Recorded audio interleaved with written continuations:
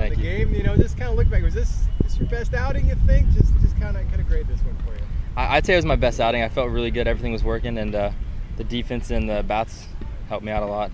It's kind of your mindset. Obviously, it was a tie game for most of the way. Obviously, UCF punched in that run in the 7th. Does that kind of change your approach? Is there more pressure when you're out there, knowing that it's such a tight game that you can't afford to give up another run potentially?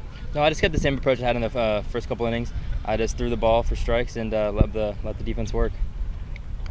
Obviously, you guys needed it. You guys knew what was at stake this weekend. Kind of hit a little bit of a lull the past few weeks. You needed to come out, win this series to kind of keep the regional, the postseason. Now, you're not really looking at that, but you needed to win. So how important is it to get these first two against the team, against the USF? It's really important to get these first two going. It gets us on a roll, gets us confident, knowing that we have everything in front of us, and just turn the season around.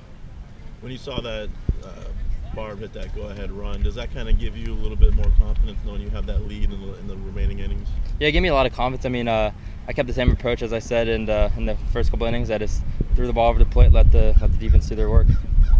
I know this is only your first season at UCF, but is it really different to play USF? I know there's been some history against the two teams, close by, Tampa, Orlando, rivals. Does it feel a little bit different maybe than when you're pitching against somebody else?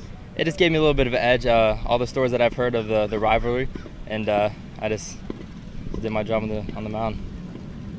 Good stuff. Appreciate it. Thank you.